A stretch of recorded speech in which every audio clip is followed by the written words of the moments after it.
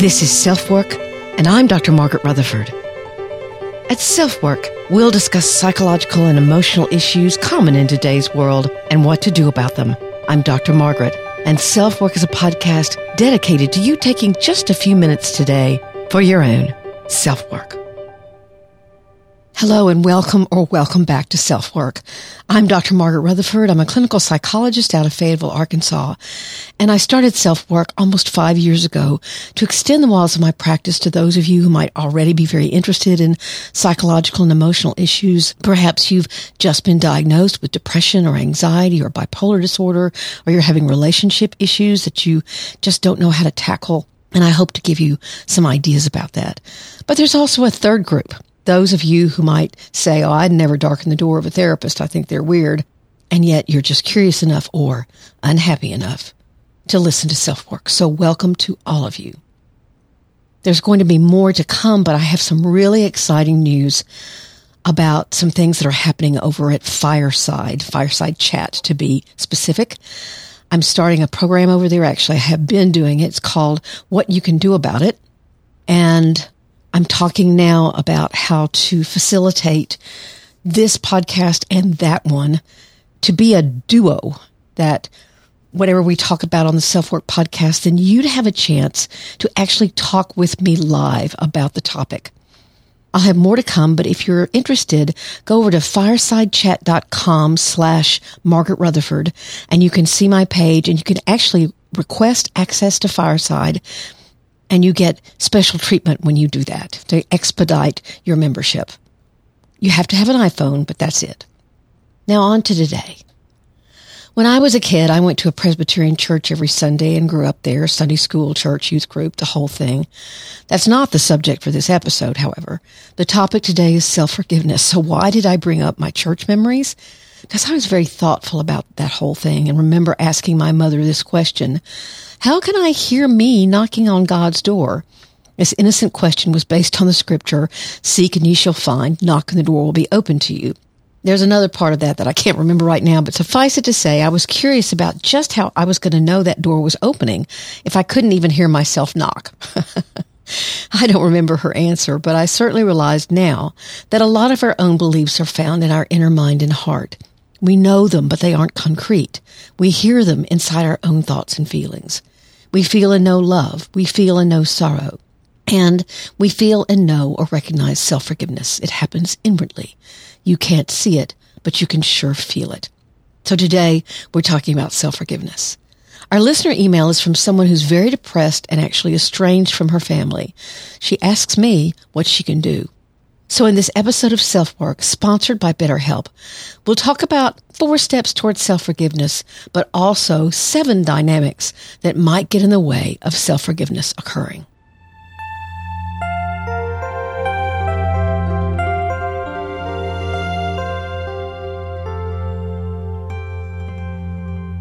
When I stopped to think about why self-forgiveness might be difficult for many, there were so many colloquialisms that immediately jumped to mind.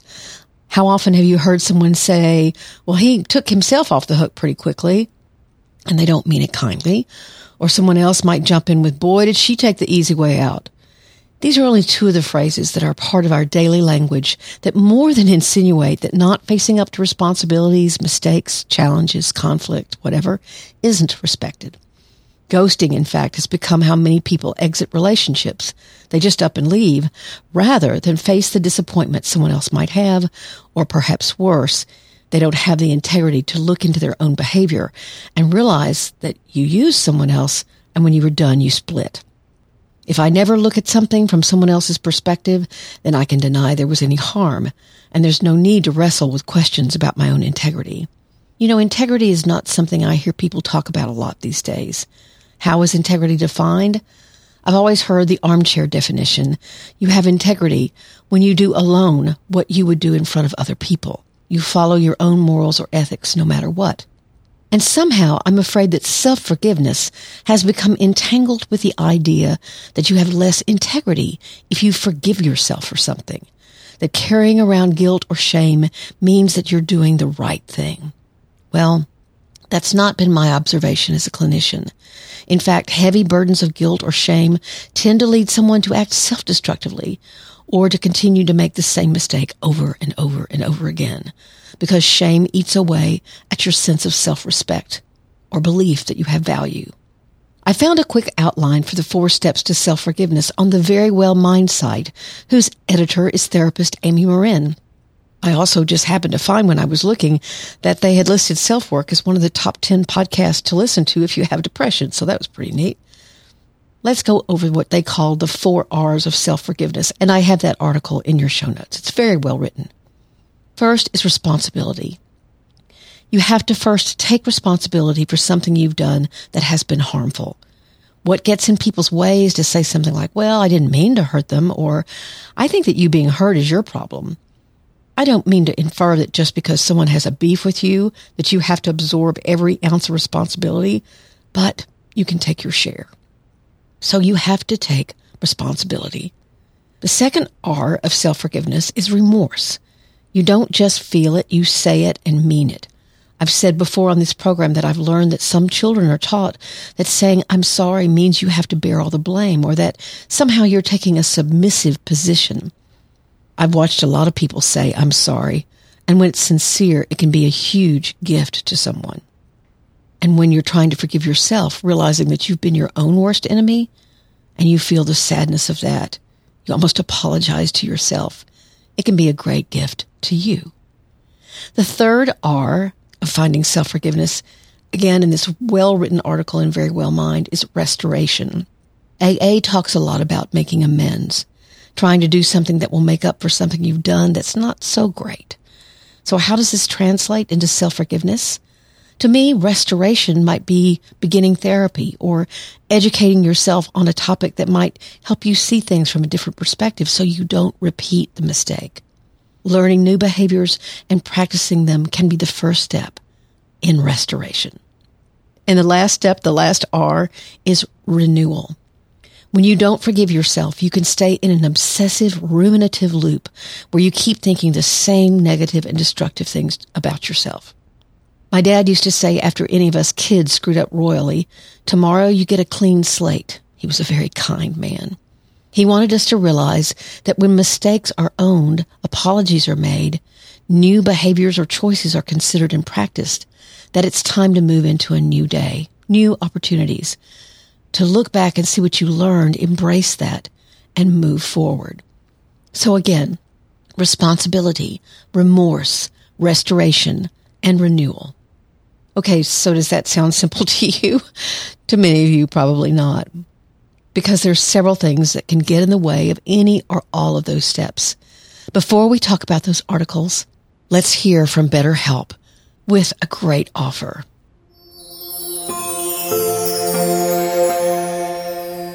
I'm always honored when one of you reaches out to me to ask, hey, could I see you? Unfortunately, right now I can only see people in Arkansas, but I do have a suggestion for you.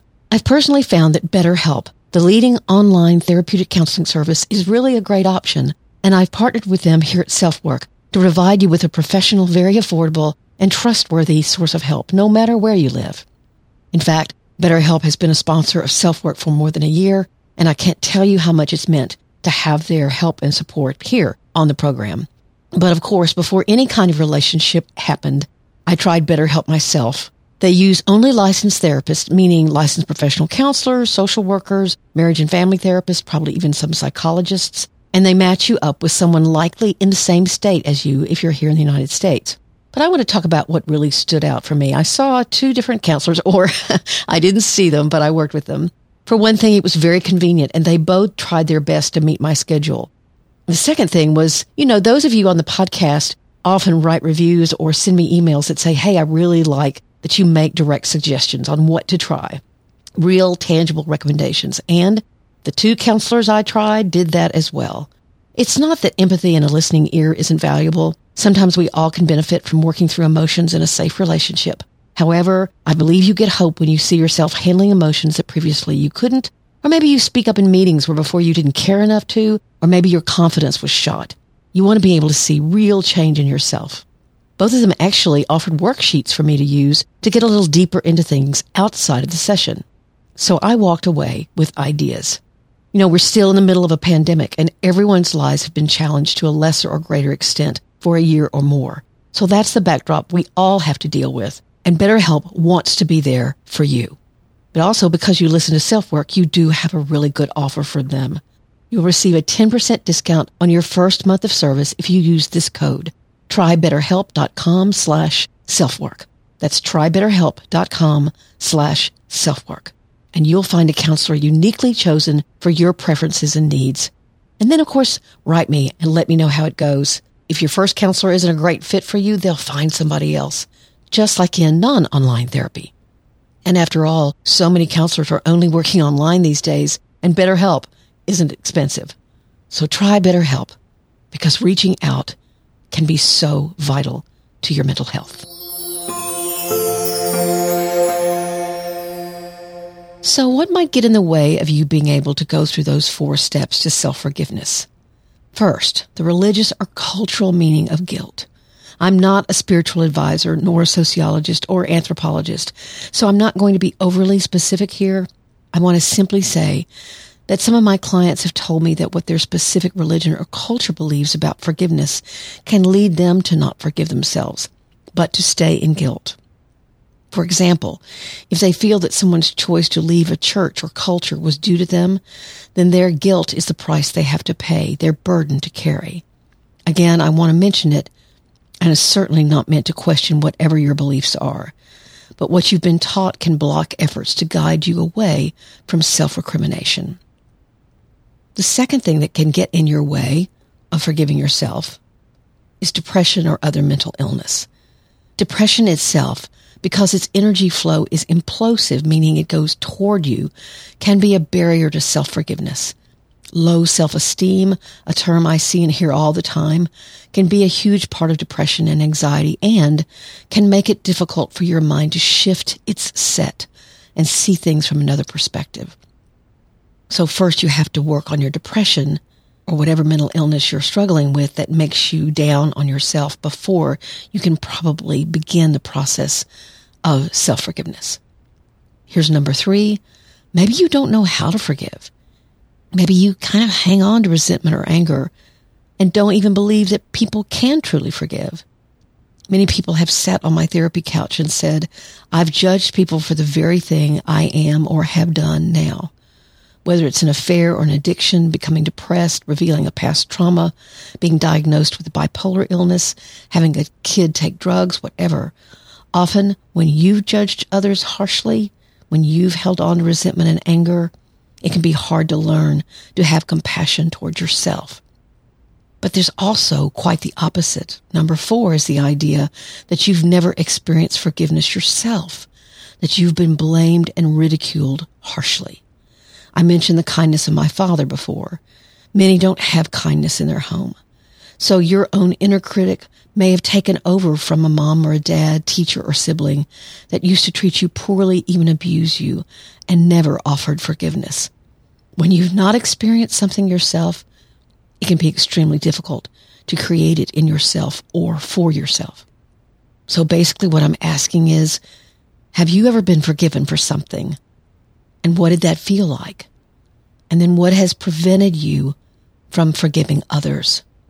Are you kind of stuck in anger or resentment? But there are some reasons for not forgiving yourself that have more to do with the function of you not doing so. Basically what I mean is how that serves you, or at least you believe it serves you well. And these are a little harder to see. They involve some irrational thinking, but just because thoughts are irrational, it doesn't mean you can't hold on to them, or sometimes you don't even question them.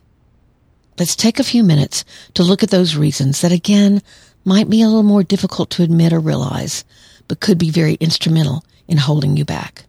Here's number 1. First, you may be struggling with some self-centeredness, meaning you tend to make things that aren't about you. How does this look with not forgiving yourself, or at least saying that you can't? It can serve to make a conflict or disappointment between you and someone else go on in perpetuity. Every time you see that person, you apologize once again for whatever it was, and you're very focused on, I just can't forgive myself, means that you're keeping what has happened at the forefront of your relationship with them.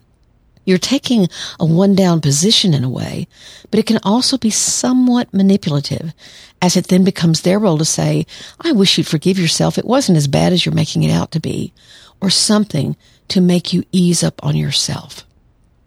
I'll use something I did as an example. I saw a woman I hadn't seen in a bit years ago, and I asked her how her mother was, forgetting for that moment that her mom had actually died. I was very embarrassed. She was surprised, and I didn't know her well enough to know if she was kind of hurt or miffed.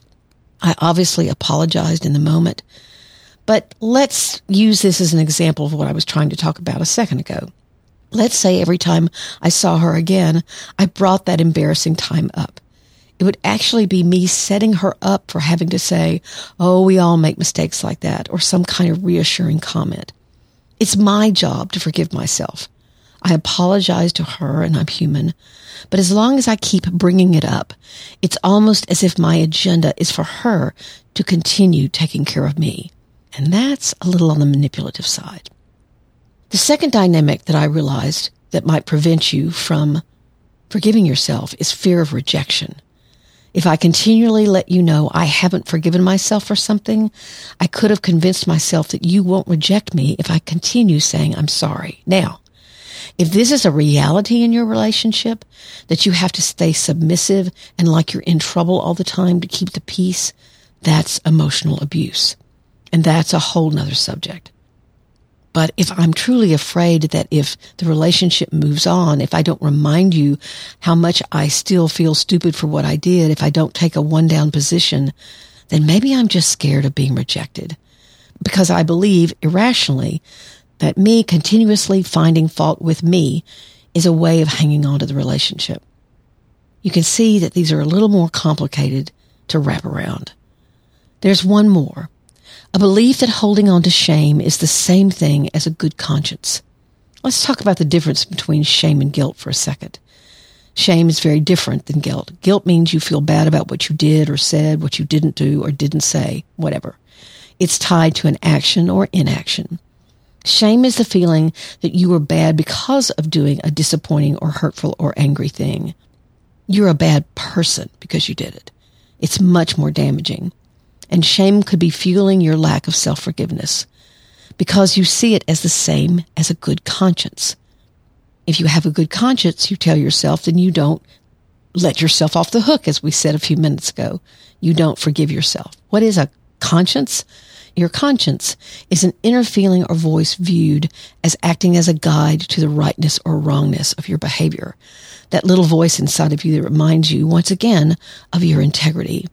A good conscience means that that voice is active in you and is guiding your behavior. No conscience means that you believe no rules apply to you and is present often in narcissistic and sociopathic personalities. A good conscience allows you to feel guilt. And if you've listened to SelfWork a lot, you know I quote an old supervisor that said, shame is a helpful emotion if it lasts for 10 seconds and leads to a change of behavior. Otherwise, it's highly destructive. But not letting go of it can be a habit. Again, if that's the message you're getting from someone else, that you should constantly hold on to shame, that your very personhood is bad, then that's an abusive relationship. I hope these make sense to you. I hope you find a way to recognize that you're human, that you can forgive yourself, and you know how to forgive others.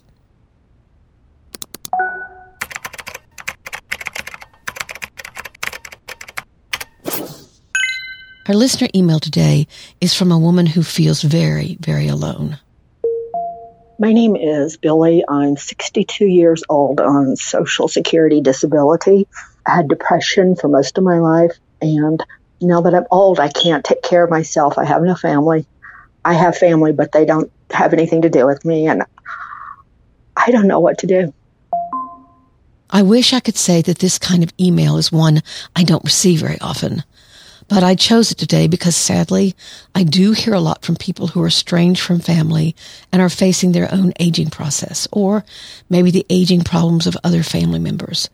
Whether it's old hurts and grievances that are being held on to, misunderstandings that turned into the actual abandonment of the relationship, whether addictions had anything to do with it, she really doesn't say.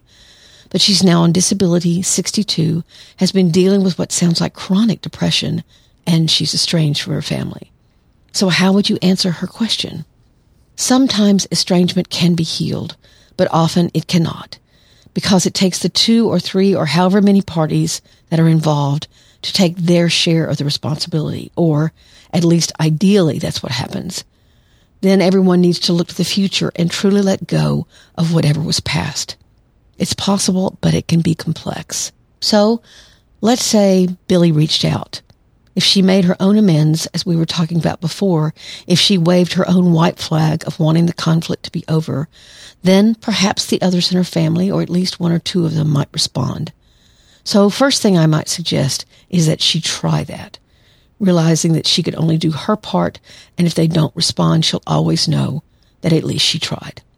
I also have had patients who had no relationship with their biological family, but who built a family from friends, neighbors, church members, people who became their family of creation.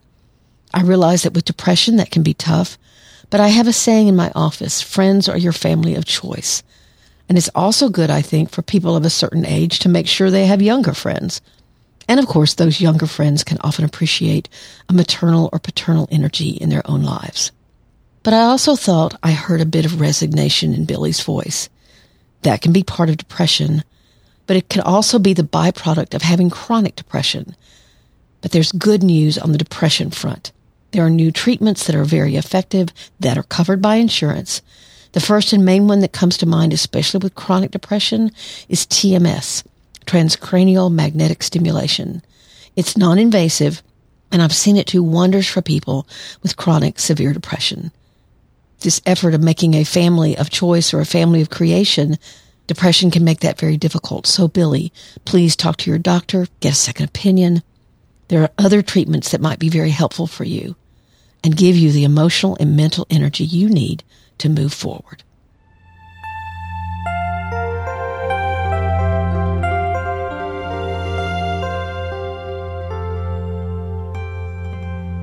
I want to thank all of you for being here. You know, last week I had COVID. And when you have something like that, now I didn't come anywhere near getting into real medical problems, but it certainly gave me pause to think about what makes my life meaningful. Of course, my family is first and foremost, but getting these messages out to you is also very important to me. Certainly the message of perfectly hidden depression, where what I called in a blog post this week, the concrete camouflage of the perfect looking life, can certainly hide real despair and suicidality, and even a completed suicide, as they call it.